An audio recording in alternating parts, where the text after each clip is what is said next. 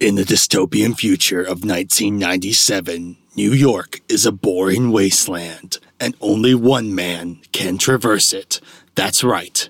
For the very first time ever, I watched Escape from New York.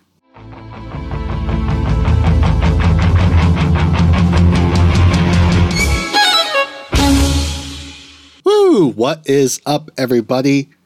Welcome to Clear Tinted Classics, the show where I, your host, Jake Baker, watch classic movies for the very first time and give my nostalgia-free opinions on them. That's right, I finally came up with a tagline. Only 4 episodes into this shit, and I'm finally getting the hang of it. So yeah, that's right. For this episode, I watched Escape from New York, and I gotta say, for those of you that are tuning in that really enjoy this movie, buckle your seatbelts, because I got a lot of shit to talk about this thing, so I apologize ahead of time. Just, fair warning.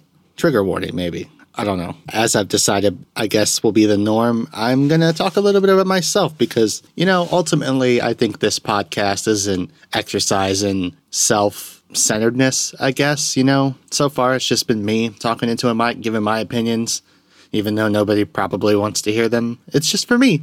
So fuck it. I'm going to talk about me. You should get to know me a little bit better. I got to say, for this episode, I thought maybe I'd the idea was to switch it up. The first 3 episodes, and I'm sorry if this does end up airing out of order, but as of right now, this is the 4th episode I've recorded, and the first 3 episodes were pretty big-time prestige movies, so I thought for this one I'd switch it up. And something about me is I really enjoy schlock movies. I'll watch almost anything. If anything's really rooted in genre or has a fun premise or just even pure action movies, I'll watch almost anything. I enjoy it. Scott Adkins is a favorite of mine. I'll watch literally anything he's in, even though almost every movie he's in is pure schlock. I get enjoyment out of the fucking Mortal Kombat movie and the Street Fighter movie. I mean, let's just be honest though, Raul Julia is fucking amazing, and for me, it was Tuesday's Speech is one of the all-time greats. But still, I just thought, hey, Escape from New York is sitting on your shelf. You haven't watched it because you were thinking, hey, that's a classic movie. You can do it for your show.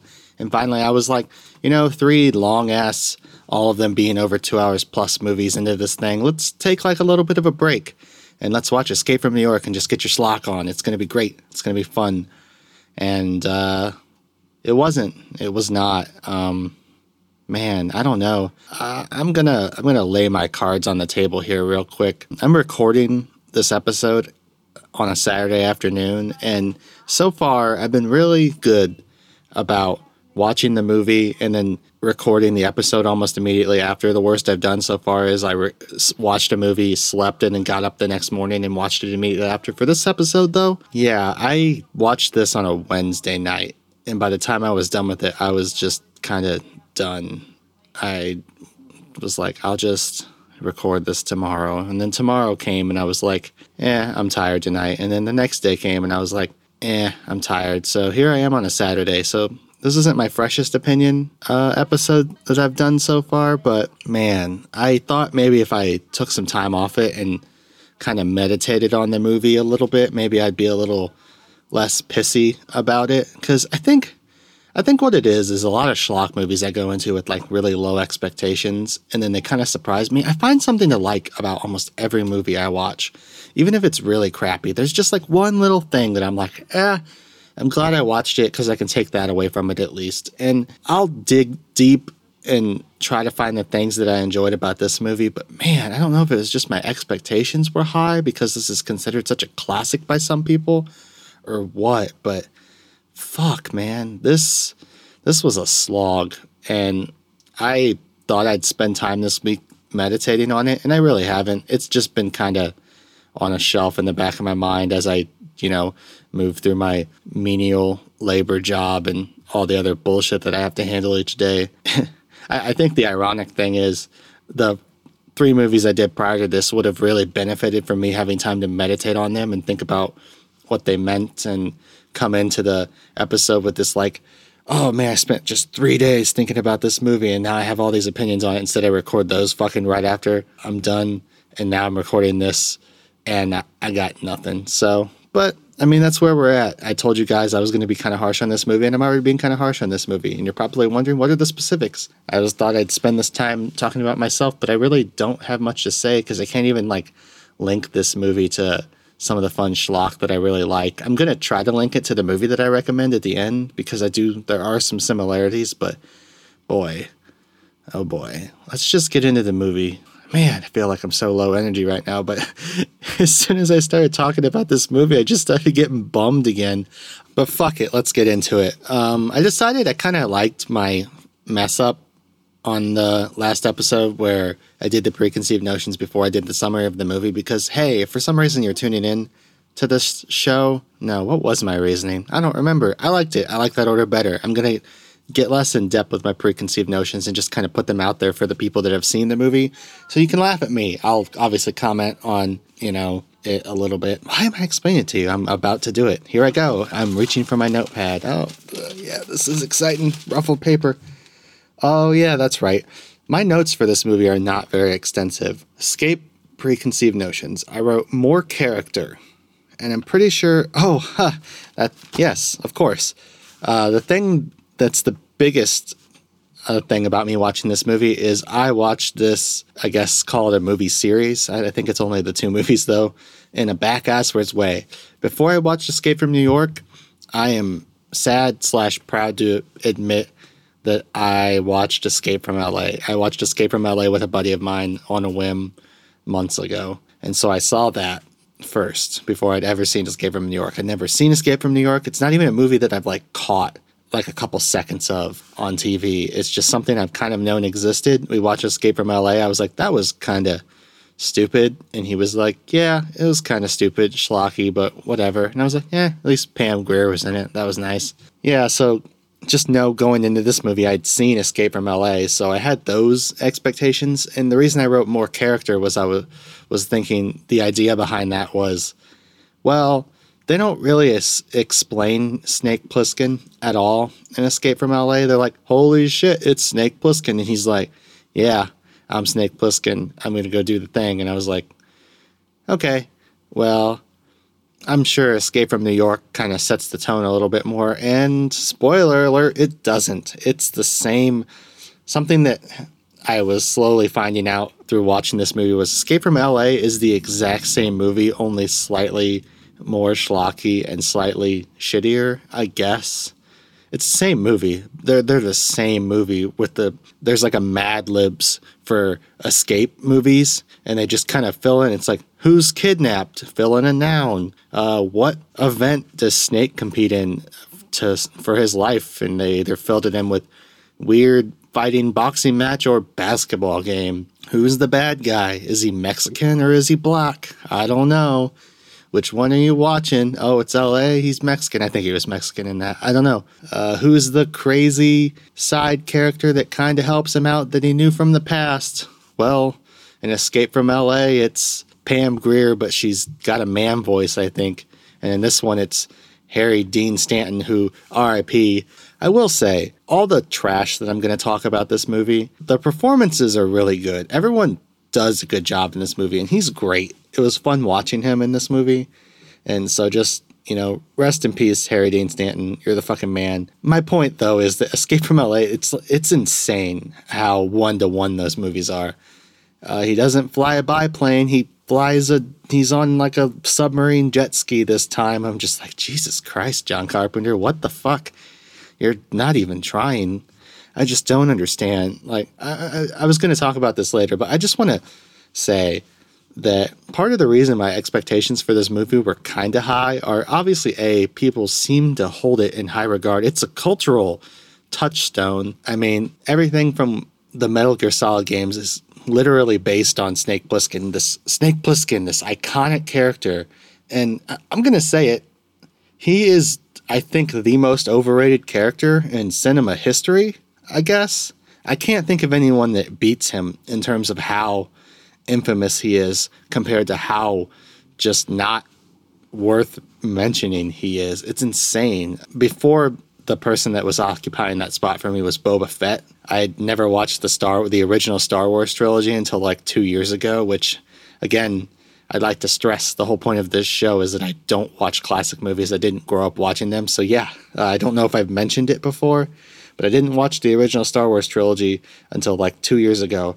And I've known about Boba Fett, my whole life. He's this iconic assassin character that everybody fucking loves. He's great. And you watch the movie, and he's in the movie for all of 3 seconds, and then he gets knocked into a pit and dies like a bitch. I was like, what the hell? This is insane. Why is he so infamous? I know there's been like spinoffs written about him, and obviously he factors into the prequels somewhat, I guess. But Snake Plissken is just iconic. I don't know why. I really don't. I can't wrap my mind around it. I'm kind of glad this happened, though, because I think ultimately watching a movie like this and having this sort of negative reaction to it is the whole point of this show, because I didn't grow up watching this movie. I can tell that this is the kind of movie that you watch it when you're young and you get this mythos about it built up in your head where you remember watching it and it was cool. There was cool parts of it. And you just this is a movie where you fill in the blanks yourself later. But the actual movie itself, and I'm here to tell you, having watched it for the very first time as an adult, never having watched it before, it's not good. It's not a good movie. And Snake Plissken is not a good character. And back to my original point, it baffles me because Kurt Russell is amazing. I love Kurt Russell and literally everything else he's ever done. I fucking love him in Tombstone. I love him in Overboard. I love him in The Thing. The Thing, John Carpenter's The Thing, one of my favorite horror movies of all time, an amazing movie. I just am baffled. I'm baffled why this movie's so terrible. All the people that are in it and behind it, this movie should have been like good. Maybe not great, but good at least. I don't understand. I'm so confused. I love the original Halloween movie. I just watched that for the first time a little bit ago, and it was great. The messages behind it, the final shots of seeing all the rooms, and I don't get it. I really don't. And I think part of the reason that Snake Plissken is so iconic is Kurt Russell, because as little as he's given to do in this movie, he's still great because he's Kurt Russell. There's probably not a ton of people that could have pulled that off, but holy crap, man. I honestly just don't know what to say. Speaking of Kurt Russell, I'm a huge Tarantino fan, and fucking Hateful Eight, and you got, I always forget the name of the movie, Death Proof. Like, I think people, from what I can tell, people seem to put Death Proof and Jackie Brown towards the bottom of their Tarantino pantheon, but A, that's not saying much because every movie Tarantino's ever made is good. And B, I think Death Proof gets a weird shaft sometimes because it's great. And Kurt Russell in that movie is amazing. He's so good. His character introduction where he's eating the nachos and it's all nasty and gross and you're like, what the fuck? I don't know. I adore that movie. Again, that goes back to, though, I love Grindhouse. I love schlock. And I guess maybe I thought this movie was more of that, and it's just really not. I don't even really know how to classify this movie. I think I'm going to put a check mark in that because there's a whole rant I want to do about what this movie actually is genre-wise that I want to talk about later. It's not for the preconceived notions part, but I don't know. I'm just at a loss. I wrote that this was better than L.A. I wrote that because as far as I know, this movie's more well-regarded than Escape from L.A. Having watched both now, I don't really know what to say. I guess Escape from New York is a more serious movie, but I don't think it should have been. L.A. is so much schlockier to the point where I'm almost like, I think that might be the better film. I don't know. It's hard for me to say. I guess I'd have to watch both again, but Escape from New York is so boring. But the character actors in the movie, I think, might be a little bit better. So it's hard to say, but L.A. leans into the schlock a little bit more, which you have to appreciate. Honestly, the biggest knock for me in that movie is, the thing that I remember the most vividly about Escape from L.A. is the scene where he has to make baskets, which it's so stupid. The basketball thing comes out of nowhere, and it's really, really dumb. And in a movie full of dumb shit, it sticks out like a sore thumb, and that's a really big knock against that movie for me. Although, I have a feeling that might have been... No, I'm not even going to talk about that. I was going to talk about Rick and Morty, but there's no point in talking about that. There's an episode where they have to shoot baskets, and I'm starting to wonder if that was an homage to Escape from L.A., but that's neither here nor there. But my preconceived notion was that this movie was better than Escape from L.A., and honestly, I'm not sure that's the case. I really don't know. It's hard for me to say. They both aren't great movies. Sorry. I wrote that Snake Plissken has to rescue somebody. And obviously in L.A., he has to rescue the president's daughter. And in this movie, it's the president. I didn't know who he was supposed to rescue, and it turns out it was the president. And I was like, okay, cool. Which, by the way, the president in this movie is played by Donald Pleasence, who is the person who elevates every Halloween movie just by purely being in them, because he's so good. And it's funny because over the course of these 3 days, it's taken me to finally sit down and record this episode. I read a couple reviews, which I never do for this show. I always go in blind and then I record basically blind because I don't want my opinion to be influenced. But I was just baffled by the time the credits rolled on this one as to why this movie is well regarded. I don't put any stock in Rotten Tomatoes at all. I think it's a worthless website. The either positive or negative review, it's a deeply flawed system. But if you look that up online, this movie's got I think an 86 fresh score, which is insane to me. And every review would randomly pick out Donald Pleasence as the weak point of the movie, which is crazy. I don't understand that at all. I think he's pretty good in this movie. He does the best with what he's given to do, just like everybody else. So I don't understand. Carpenter, I already talked about Carpenter. Cleveland, that's the last preconceived notion, and I don't really know what to say about it because I remember hearing something about Cleveland being a factor in this movie, and I don't know if I missed it because I was so zoned out by the end of this, but I don't remember them mentioning Cleveland at all. They kept mentioning Leningrad. That was the go-to. Leningrad. Oh, you remember Leningrad? I met you in Leningrad. You were in the war, blah, blah, blah. I thought Cleveland was a thing. Is Cleveland a thing in LA? Am I crazy? Do they mention Cleveland at all in this movie? I went in thinking Cleveland was a thing, and it was not as far as I know. So that was a notion that went completely unchecked. God. This movie. Well, now, on to the summary for this movie. Let's see.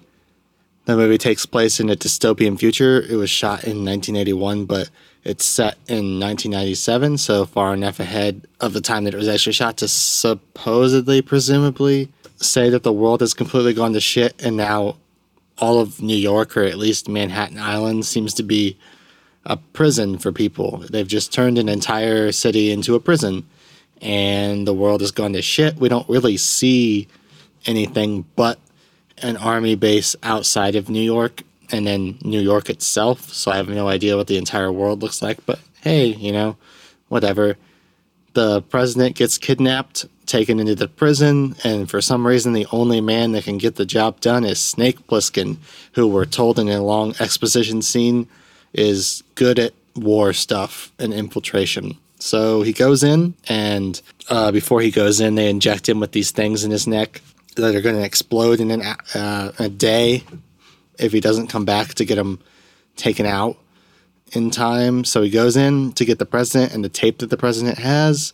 He walks around the city a lot, and then some stuff happens. None of it really that particularly interesting. He eventually gets out with the president in a nick of time, of course. And then, because he's mad at the president, sabotages his presentation of the nuclear tape that they were going to show off, and then he walks off, and the movie ends. And that's basically the movie. It's called Escape from New York. He goes in, and then he escapes New York. And it's all right there in the title. Can you tell I'm super excited about this movie? I don't know. I'm sorry. But I'm being a little sarcastic. But, I mean, that is the plot of the movie. He goes in.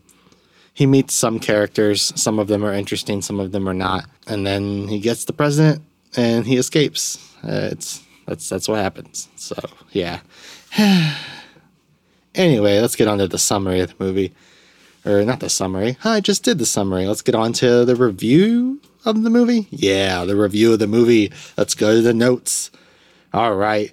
Like I always do when the opening credits are rolling, I just start writing down names that I recognize. And I wrote down Ernest Borgnine and Donald Pleasence. I was excited to see Donald Pleasence's name because, as I mentioned before, I think he's really great in the Halloween movies. So I was excited to see his name. It took me a second to realize he was the president. I'm not throwing shade at Donald Pleasence here, but I don't know if it's because he's always wearing a trench coat in the Halloween movies or something, but he looked kind of fucking fat in this movie. It took me a second to realize he was the president. I was like, hey, I haven't seen Donald Pleasence yet. And then finally I was like, oh, that's Donald Pleasence. That sure is not flattering. But yeah, I was excited to see him. I recognized the name Ernest Borgnine, and I finally, by the end of the movie, realized who it was, the cabbie character. I gotta say, and I did a bunch of Googling afterwards because I was like, surely I'm not just making this comparison because they're both just old, weird-looking white men, but I think I was. When the cabbie first showed up, I thought it was Peter Falk. As I mentioned before, I really like Scott Adkins, and me and my friend did a deep dive on the Undisputed movie series, and Peter Falk is in the first Undisputed movie, the one that doesn't have Scott Adkins, the one that's Ving Rhames and Wesley Snipes, which the whole series is a trip if you go and watch it. I highly recommend it. They're a lot of fun. But the first movie is a pure boxing prison movie, and then it just becomes a completely different movie by the sequel. That's neither here nor there, but I'd seen Peter Falk in that movie, and for some reason I thought when Ernest Borgnine showed up in this movie, I was like, hey, it's Peter Falk, cool, I'm excited. And I was like, I'm not sure if this is Peter Falk or not. And finally, by the end of it, I was like, no, that's who Ernest Borgnine is. And I was like, oh, that's Ernest Borgnine. I don't know. There's these names that like ring bells, especially if they're like interesting, you know? Like Ernest Borgnine is an interesting name. And chances are I'm pronouncing it wrong because I didn't actually write the whole name down. So I'm going to sound like a complete asshole. But it is what it is. I was like, the cabbie character, that's Peter Falk. And then finally I figured out it was Ernest Borgnine. So I don't know why I wrote that down as a note, but I did. I clocked the exposition scene. Something I will say, this movie opens with the classic, there's text on the screen and they show you like a map and they kind of explain, in 1988, this happened and blah, blah, blah, blah, blah. And the world became shit and burn. I think it's like a lady computer voice in this one. And I gotta say, I actually don't mind that very much.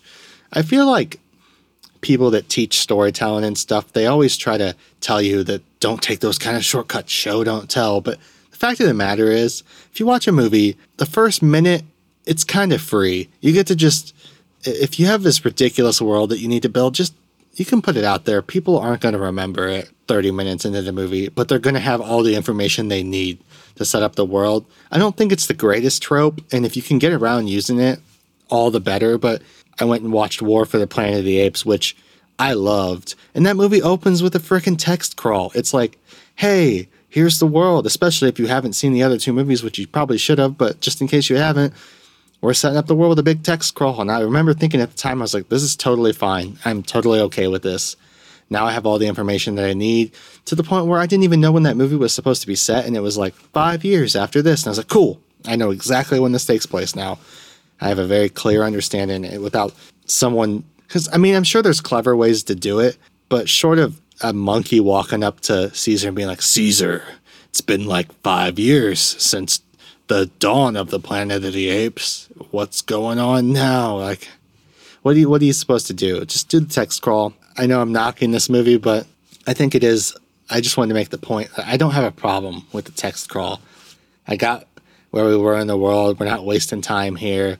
Manhattan is a prison, and the world has gone to shit, supposedly. And we'll never know why, but yeah, that's where we're at. It was fine. I didn't have a big problem with it. I found it interesting that sometimes movies like this, like the first scene is obviously not a snake scene, if you've seen it, which hopefully you have if you listen to this episode once again. I do want to stop and say, probably like, what, a fucking half hour into this episode. If you go to listen to one of my episodes, I highly recommend that if you haven't seen this movie, maybe go and watch it before you listen to this episode, because there's nothing I'm going to say that's going to make you want to watch it, as my stupid opinions are worthless. Hopefully, I don't know what I'm trying to say. I guess I'm just being self-deprecating. The point is, to get the most bang out of this podcast, if you haven't watched it and you're like me, you missed out on this movie, go watch it. Fuck it. But then again, kind of contradicts the case when this movie isn't very good, and I don't even know if I would ever recommend it to people to watch, because it was really funny. I posted that I was going to watch this movie, and a lot of people that I knew were like, oh, cool. And as soon as I was done watching it, I was like, so I watched Escape from New York, and they were like, yeah, what'd you think? And I said, it was fucking terrible. And I had a bunch of people be like, yeah, we didn't want to tell you, but it's pretty bad, actually. And I was like, what the fuck? Why didn't you tell me? I went full Jim Gaffigan for a second. Just, why is he doing that? Why wouldn't they tell me that the movie was terrible? But they were nice enough not to color my expectations, especially, I think most people that know me know I like schlock, so there's a probably a good chance I'd go into this movie and really enjoy it. I don't know why I got off on this tangent. God damn it. I'm a fucking mess this episode. This is horrible. Oh, that's right. I keep having to pick up my notes to remind myself what I'm doing. The point was, this movie opens not with Snake. Exposition, and then you go to the army base and you meet the army general guy, and this whole scene happens. The president gets kidnapped and stuff is going on. In movies like this, I found myself thinking that Snake hadn't shown up in the first 5 minutes. Like, our first scene wasn't with Snake, and I started getting into the mindset that I bet we don't even see Snake for like 30 minutes. But that's not true. He does show up. I noted it. I paused it when he finally showed up. 8 minutes into the movie, including the opening credits and all that good stuff. 8 minutes in, Snake shows up. So credit to the movie. The main character does show up in the first 10 minutes, which is nice. There's a ton of movies that the main guy that you're going to follow doesn't even show up until 20 minutes in. Not thinking of any examples right off the top of my head, but it wouldn't have surprised me the way the movie was starting out. But he does show up, but then he disappears again. He shows up, he's walking through. You get a nice sequence where there's this voiceover that says, "Hey, if you'd like to be turned into a pile of ash before you get sent to prison, check in with your guard. They can take care of that for you," which I thought was great. That's the thing about this movie. There's a part of it I get why this movie is popular, because there's a ton of really nice touches to this movie. There's nice details that paint a world for you. Stuff like that where, hey, you're about to go into this horrible city that's just a prison and you're never going to get out because if you go there, you're sentenced for life. Maybe you'd like to be killed before you go there. That's an option we have here. And also no smoking. That was great. That was a nice touch. That got me kind of excited. I was like, I really like that touch.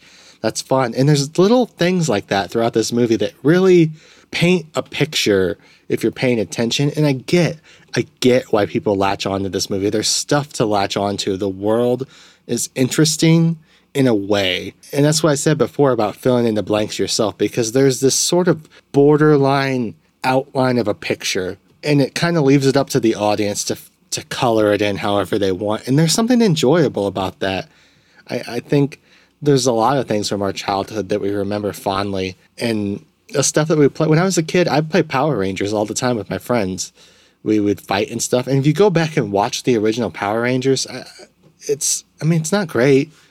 Half the show is just recycled footage from a Japanese show, but it inspired imagination. And that's the thing. I get why this movie might have become such a cult classic, because people probably remember it fondly the same way I remember Power Rangers, the same way maybe people that were younger than me, if you were a 10-year-old in 1981 or a 12-year-old when you saw Escape from New York, that's the kind of world that you could play in. Post-apocalypse stuff is still popular to this day, and I get the fascination, I get the allure of it. I understand why it's popular, but the movie itself is still not good. But little touches like that, it kind of, thinking back on it, makes me realize why this movie is popular with some people. But at the same time, it's just not enough, because the vast majority of this movie is just Snake Plissken walking around to John Carpenter score. Some of it very inappropriate at times, I must say.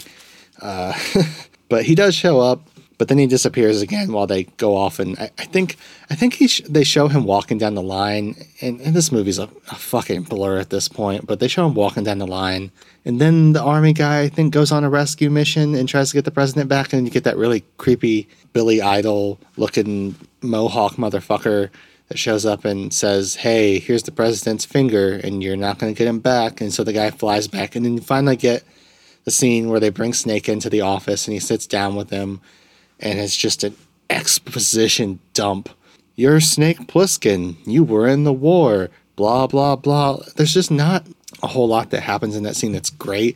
It's like pure exposition dump. And they set up what I apparently is the big payoff line. Plissken, Plissken, Plissken. And finally Kurt Russell says, "Call me Snake." Or he whispers it, I guess. He whispers like this entire movie. I know Kurt Russell's famous for almost every movie he does supposedly like an impression of somebody. I think the impression that people say he's been doing, he does in this movie, is Clint Eastwood, I think, like classic Clint Eastwood. But it's hard for me to say because, not to tip my hand too much, but I haven't seen a lot of classic Clint Eastwood movies. They're on my list. The Dollars trilogy or whatever people call it, The Man with No Name. I haven't seen Unforgiven. I haven't seen any classic Eastwood, so supposedly that's the impression that he's doing, but I don't know. It's not great, I don't think. I mean, maybe the impression is good, but it doesn't really serve the movie very much. He's just whispery and shitty the whole movie and doesn't seem to give a fuck. Lights up a cigarette and says, "Why should I do this?" And the guy's like, basically, you have no choice. And he's like, well, I guess I have no choice. But he says all that Pliskin stuff. And he says, "Call me Snake," which is a foreshadowing to the big moment at the end where the guy says, "Join me, Snake." And Snake says, "Call me Pliskin," which is the worst payoff for a line I think I've ever seen in my entire life. Like, I remember Googling after the movie ended. I was wondering when RoboCop came out compared to this movie. Spoilers, I have actually seen RoboCop, and it's one of the greatest movies ever made. Fight me, I guess, or don't, or just agree with me that it's one of the greatest movies ever made. But the ending of that movie is he turns, they ask him what his name is, and he says Murphy. And it's the great summation of this character arc, a guy that was turned into a robot that slowly regains his humanity. And I found myself being like, surely this has to be some sort of ripoff of RoboCop. But no, this movie came out 6 years before RoboCop ever came out. So I have no fucking clue what that line is a nod to, because it's not set up in the movie. The Snake Pliskin duality doesn't mean anything, and it's never acknowledged within the context of the movie. It's just really fucking stupid. I mentioned that because I just remember being pissed off when it happened, when he says, "Call me Pliskin," and he walks away. I was like, why? That doesn't mean anything. What the fuck? Oh, God. And at this point, obviously, I was kind of pissed because the whole movie had sucked. And I was just so done when that happened. I don't know. Again, I apologize if you really love this movie.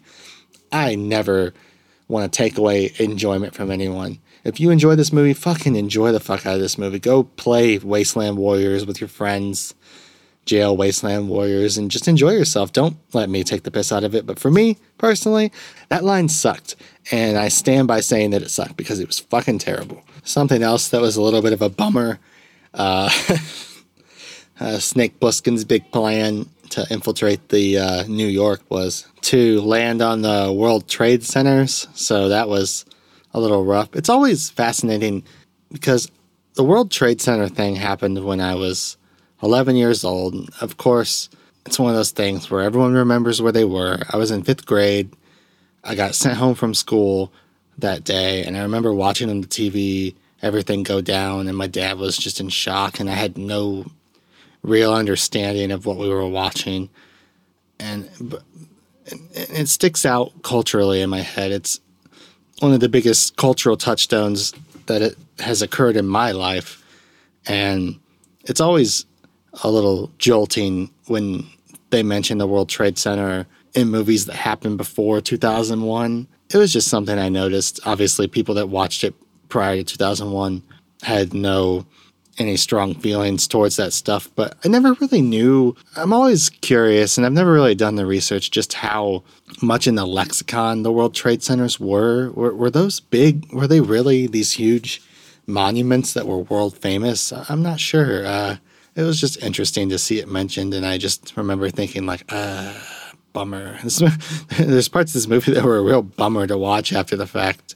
You got the Harry Dean Stanton thing, and then you got the World Trade Centers. I was like, fuck, this movie's really dredging up a lot of bad shit for this day and age. But, I mean, obviously the movie didn't know it at the time, but I will say they do the big exposition dump, and then they take Snake into the doctor's office / laboratory thing, and they put the charges in his neck. And I want to point out, the kid, I say kid, the guy's probably older than I am when he did the movie, but the guy that plays the doctor that puts the charges in Snake's neck, I want to single out his performance, because I don't imagine people really remember him because he's only in 2 scenes in the entire movie, but I thought he did a really good job, actually.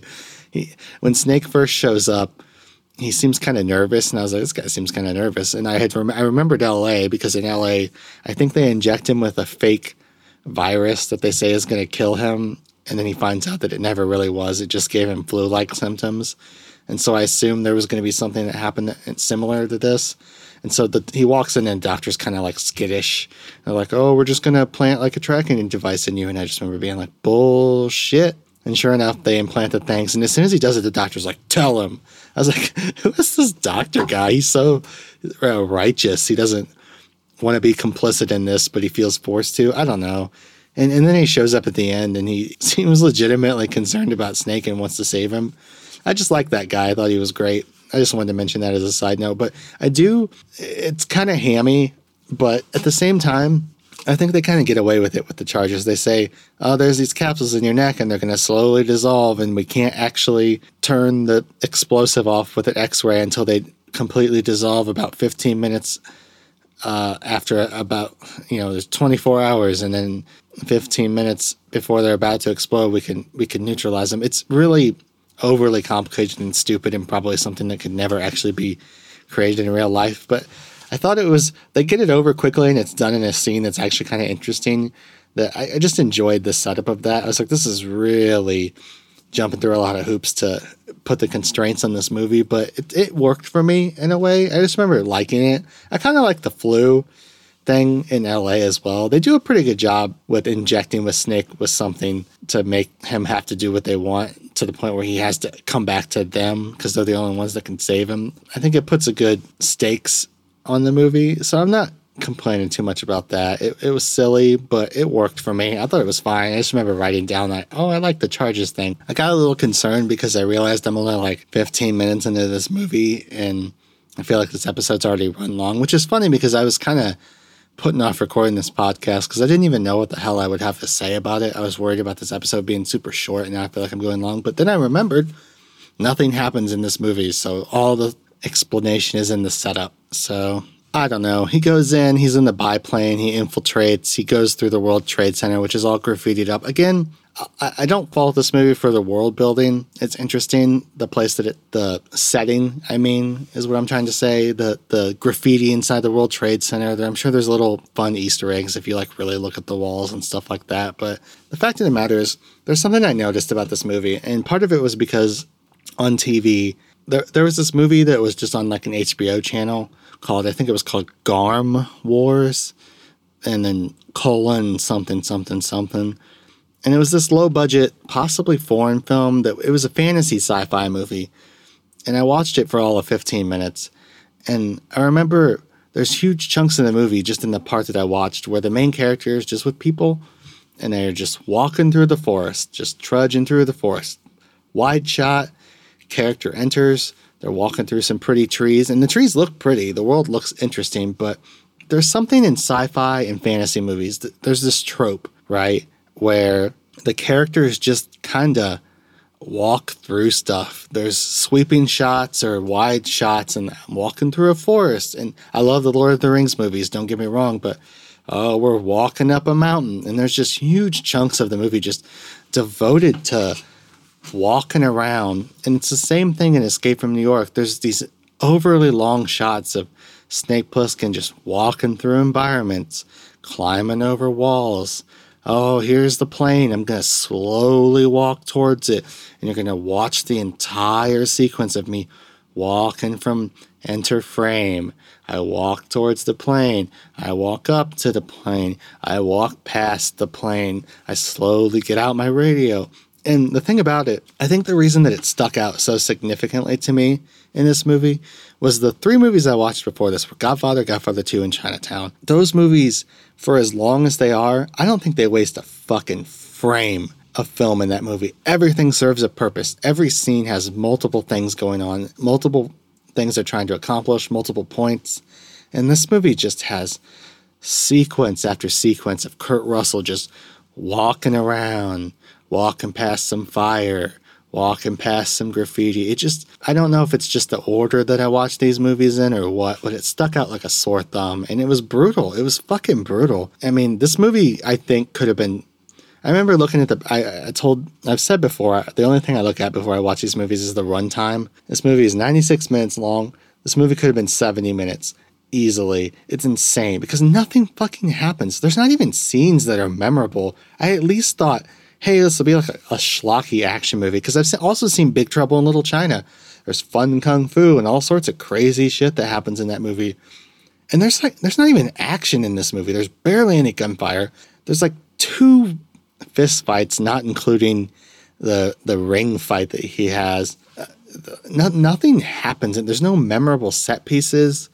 There's a part where he's getting chased and he kind of backs through some cars. It's insane how little happens in this movie. I figured that at least connecting the tissue, obviously there's parts where he walks around. It's the dystopian New York. You get a feel for the world, which is fine. It's world building. That's the thing. The reason that these fantasy movies and these sci-fi movies have these scenes where the characters are just walking around is because that's the nature of that genre. Those genres, more than any other genre, are about world building. You read a sci-fi book, you're kind of interested in, this is a world that's different from our world. In what ways is it different? You know, you watch Leviathan Wakes, it got turned into a show called The Expanse in the books, and they spend huge amounts of time in the book explaining the nature of the station that they build out in outer space. It's between Mars and Earth. It belongs to just space people.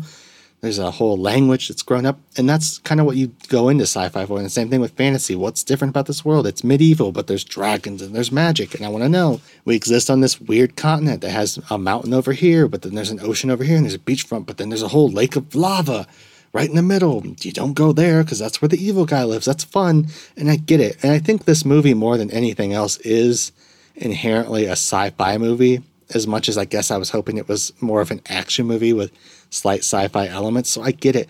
I get the world building thing, but sometimes it just doesn't translate very well to film, I think. It's the kind of thing that I bet you Escape from New York, the book, would be a pretty great read. I would read the fuck out of that book because you would get to be inside Snake's head and you would understand what he's thinking as he's walking around. He'd be having little mental flashbacks to when he was in Leningrad and shit like that. It'd be good, but it just doesn't play well on film, I think. And that's the problem. You know, I wish there was more fantasy movies. Fantasy movies just aren't that popular in cinema, and it really bums me out. But I understand why. It doesn't translate that well visually because it's all about world building and shit, and it's hard.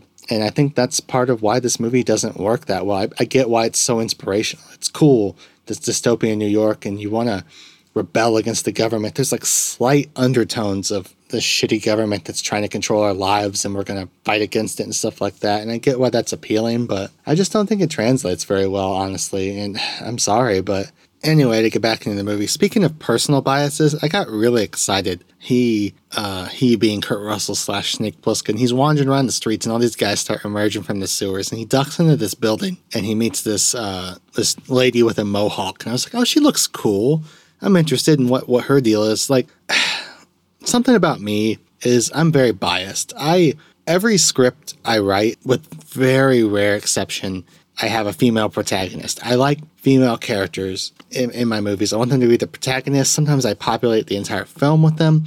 And so a movie that has a good female character, I'm sort of predisposed to like it, even if it's just because I just feel like you don't see it as much. I mean, 2 examples, and I'm really putting myself out on a limb here because these are 2 movies that are not particularly well regarded. But I recently, just because they were on HBO or Showtime or whatever, Warcraft I watched recently, and Gods of Egypt I watched recently. 2 movies that were kind of dumped on, forgotten. Warcraft did well in China because of all that nonsense, but I watched them, and I gotta say, I didn't think they were that bad.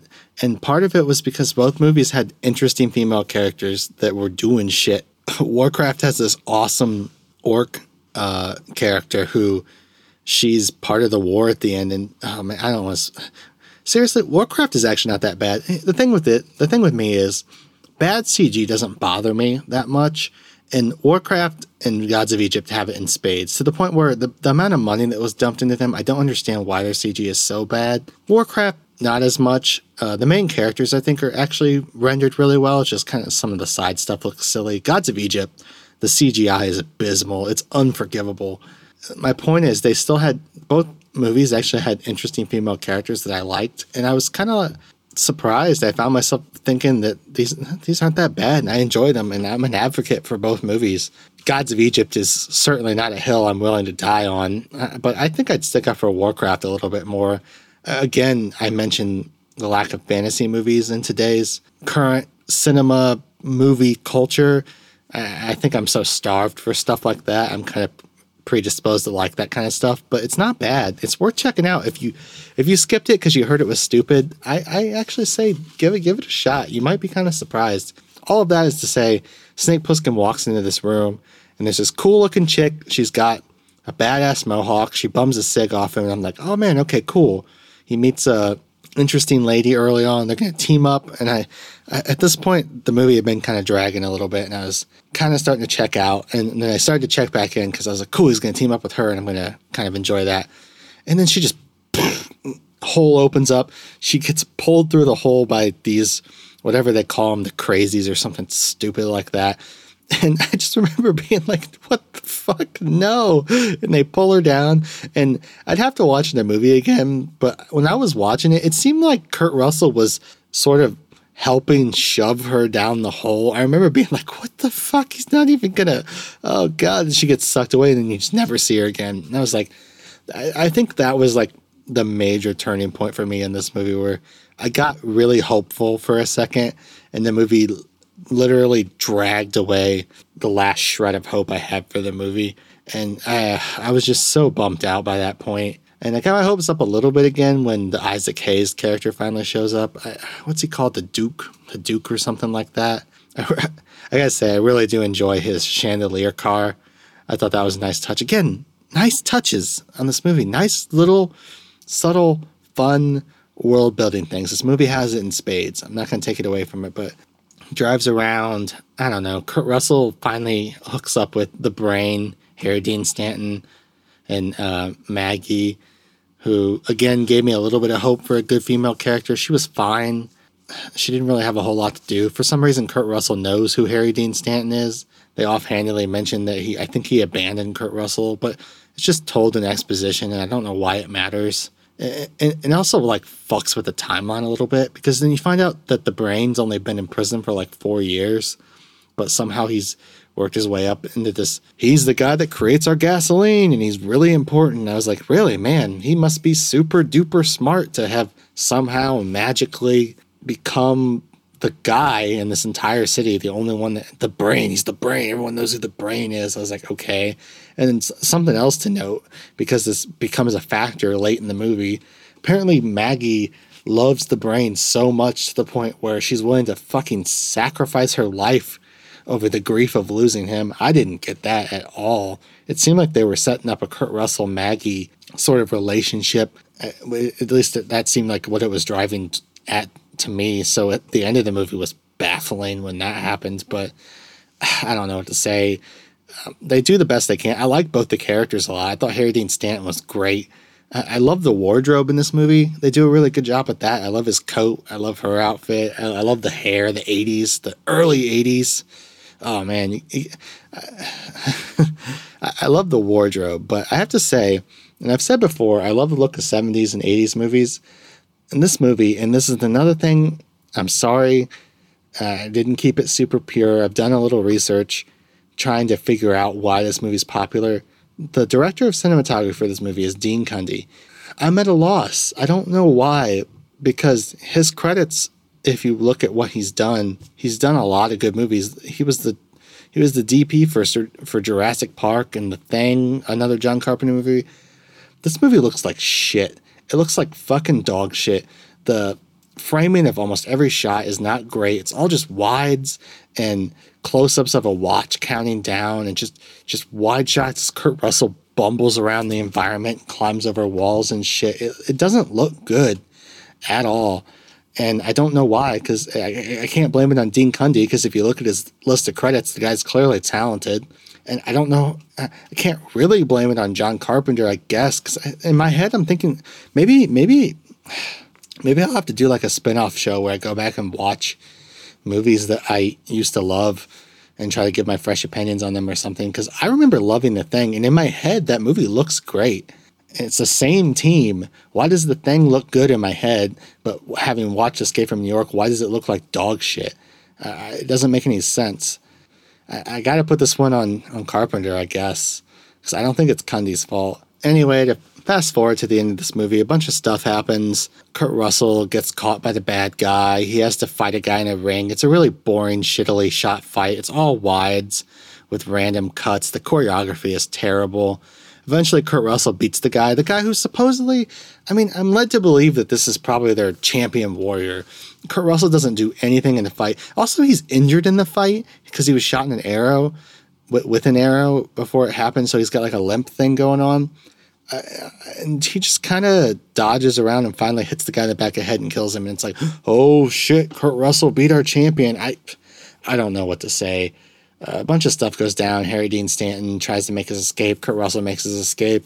The Billy Idol guy gets killed by, I don't even remember who kills him. I was so nodding off by this point. A bunch of stuff happens. Cabby shows up for some reason and picks them up.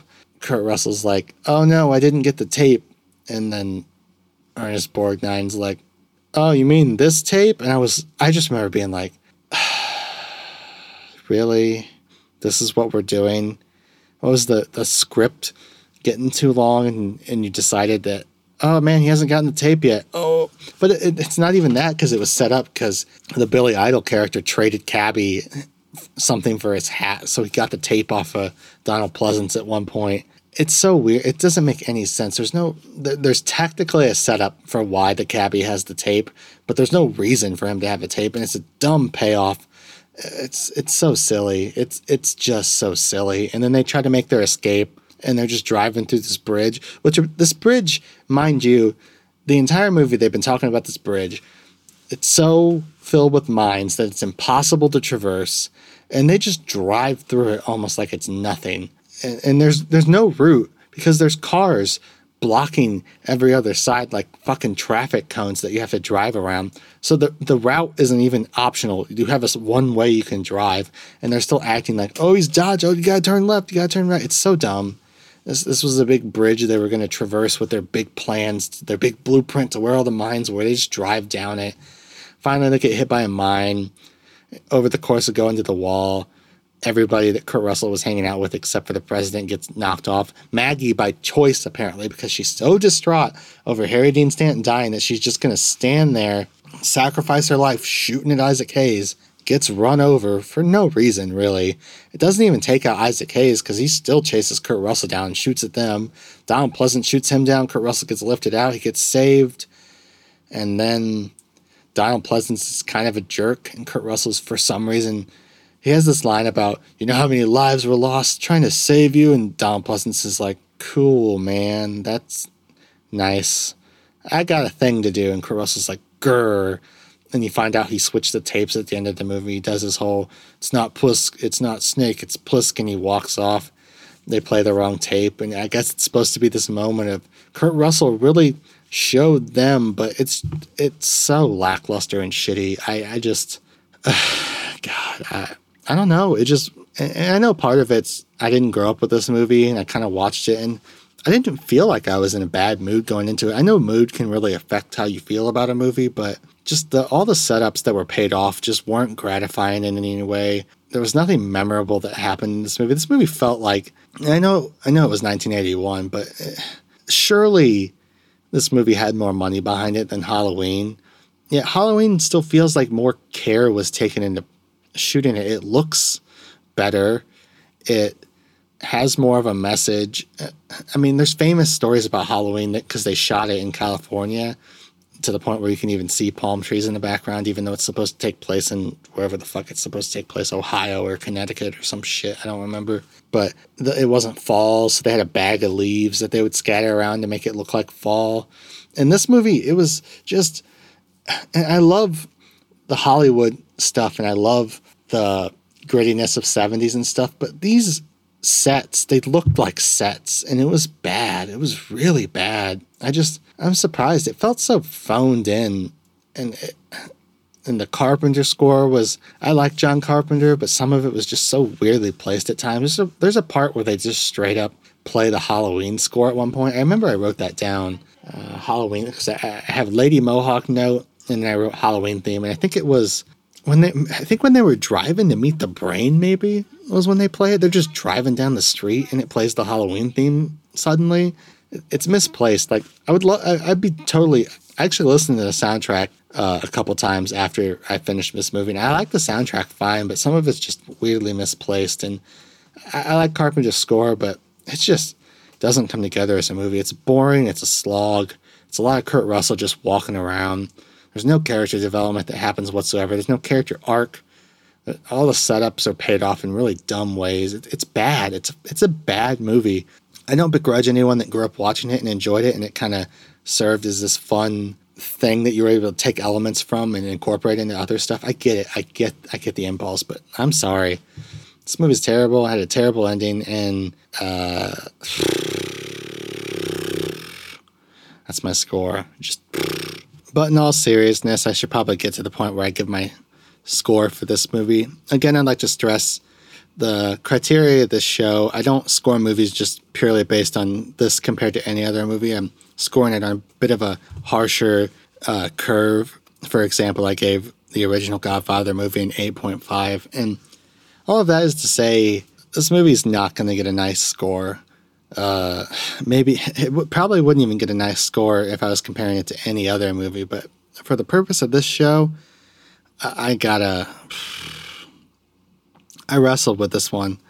I wasn't sure how low to go with it because over the course of this, I will be stretching the definition of classic to an extreme. I'm sure I'll be watching cult classics, movies that inspired movies, stuff like that. And again, I think this movie is the definition of a cult classic. I don't know if it did well when it first came out. It's in the cultural lexicon enough that I felt confident that this is a movie that it wouldn't be insane to cover for the purpose of this show. And it was not good. I didn't enjoy watching it. I was really bummed out by the time I finished it. Over the course of these 3 days, just kind of meditating on it a little bit, as little as I did, I just haven't dug anything worthwhile up after having thought about it for a while, and it's not good. I think I'm not going to go as far as to give it a 1 because chances are I'll eventually watch something worse than this, but I'll tell you what I'm going to give it. This movie, Escape from New York, I'm going to give a 3 out of 10. That's my rating for this movie. It's not good. The performances were fine. The world building was okay, but it was a fucking slog to get through. It felt like I wasted my time watching it, and it was a real bummer. It was a bummer. It doesn't even come close to the brilliance of the Godfather series, the first 2 at least. I haven't seen the third one. In Chinatown. Movies that don't waste a second of your time, and this movie is just fuck Kurt Russell walking around graffiti streets with fires in the background. It sucks, man. It's a waste of talent for everyone that was in this movie. John Carpenter can do better. I know. It's just a bummer. It's a bummer. This movie's a 3. This movie's a 3 out of 10. And that's what I'm giving it here on Clear Tinted Classics. Yeah. And last but not least, I'm going to do my recommendation for a movie that I've seen, but maybe nobody else has seen. And I hadn't really thought a whole lot about what I was going to recommend for this, but I think I came up with a really appropriate recommendation to the point where this might be the first movie I'm recommending that actually kind of ties into what I watched a little more appropriately than anything else I've recommended. I kind of thought about it, and In Bruges and Seven Psychopaths tonally aren't really the same as the Godfather movies. But I mean, what is the same as the Godfather movies? I just wanted to recommend those movies to people, so fuck it. Hopefully you went and watched them. But for the purposes of this movie and my recommendation, I think there's a really appropriate movie that's kind of a 1-to-1 comparison. And that movie's called Doomsday. It's a little bit hard to find because Doomsday is such a term that's hard to search for stuff. But Doomsday film, if you type it in, it's a film from 2008, written and directed by a guy named Neil Marshall, the same guy that directed the movie Centurion that had Michael Fassbender as the lead, which is also a movie that I recommend. I think that movie's really cool too, which that movie ironically has something in common with Escape from New York, and that Michael Fassbender runs through the woods a lot, kind of like I was saying about fantasy movies. But Neil Marshall, he's a really cool director and writer. He directed the episode of Game of Thrones where the ships come in and they set off the bombs, and it's really cool. He's a great director. But there's a movie he made in 2008 called Doomsday, starring Rona Mitra, who some people might remember as sort of the if you've ever watched the Underworld series, she's the past version of the Kate Beckinsale character. They look very similar, but I think Rona Mitra's great, and I really, really love this movie. It takes place in a world where this epidemic has swept across Europe, the whole world, I believe, and to the point where they've walled off Scotland, and supposedly no one exists over there, and suddenly they get this indication that maybe there's somebody running around over there. So they send Rona Mitra in with the team. Her contact back in Europe is Bob Hoskins. Again, rest in peace. I fucking love Bob Hoskins. Framing Roger Rabbit is one of my favorite movies of all time, too. But she goes in and she finds out that there's a lot going on behind the Scotland Wall. It's not just a barren wasteland. There's these two distinct groups at war. It's post-apocalyptic. It's really great. I don't think a lot of people have seen it. I recommend it to people all the time, and I really, really like it. And I gotta say, having watched Escape from New York, I'd watched Doomsday 10 times before I ever popped Escape from New York back in the DVD player, which is saying a lot because I fucking love Kurt Russell. But yeah, that's my recommendation. I think they have a similar tone to them. And Neil Marshall's a great director. And do yourselves a favor and check it out. I think especially if you tuned into this episode, which God bless you if you're still listening to me at this point. If you tuned in this episode and you actually really do like Escape from New York, I bet you'll fucking love Doomsday. And if you don't really like Escape from New York, you still might like Doomsday because it's better. I mean, I have no problem saying that. Maybe I'm nostalgic about Doomsday. I watched it when it first came out. I thought it was great. But that's my recommendation. So there you go. And that's going to do it for me. I've been your host, Jake Baker, here on Clear Tinted Classics. I thank you so much for joining me, and I will catch you on the flip-flop later. I don't think saying it like that's going to do me any favors. It's still a terrible way to end the show, but thanks again. Bye-bye.